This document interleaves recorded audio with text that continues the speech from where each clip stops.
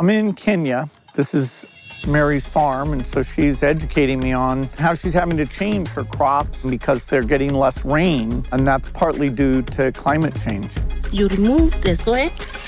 Mary picks many different varieties of crops. You know, she's getting more informed about the weather. She also grows chickens. Poultry farming has no season. You can do it even the rains are not there.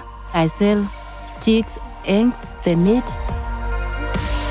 I also plant the drought-tolerant seeds. When I plant using the old techniques, the yield was very little. My life was very difficult because when you lack food, you lack everything in your world.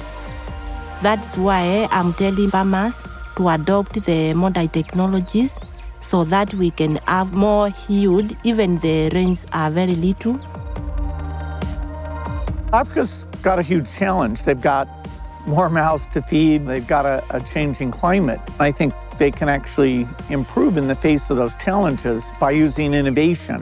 That includes better seeds, financing so they can buy the right fertilizer, information so they can make the right choices. So it's a race, but I do think it's winnable.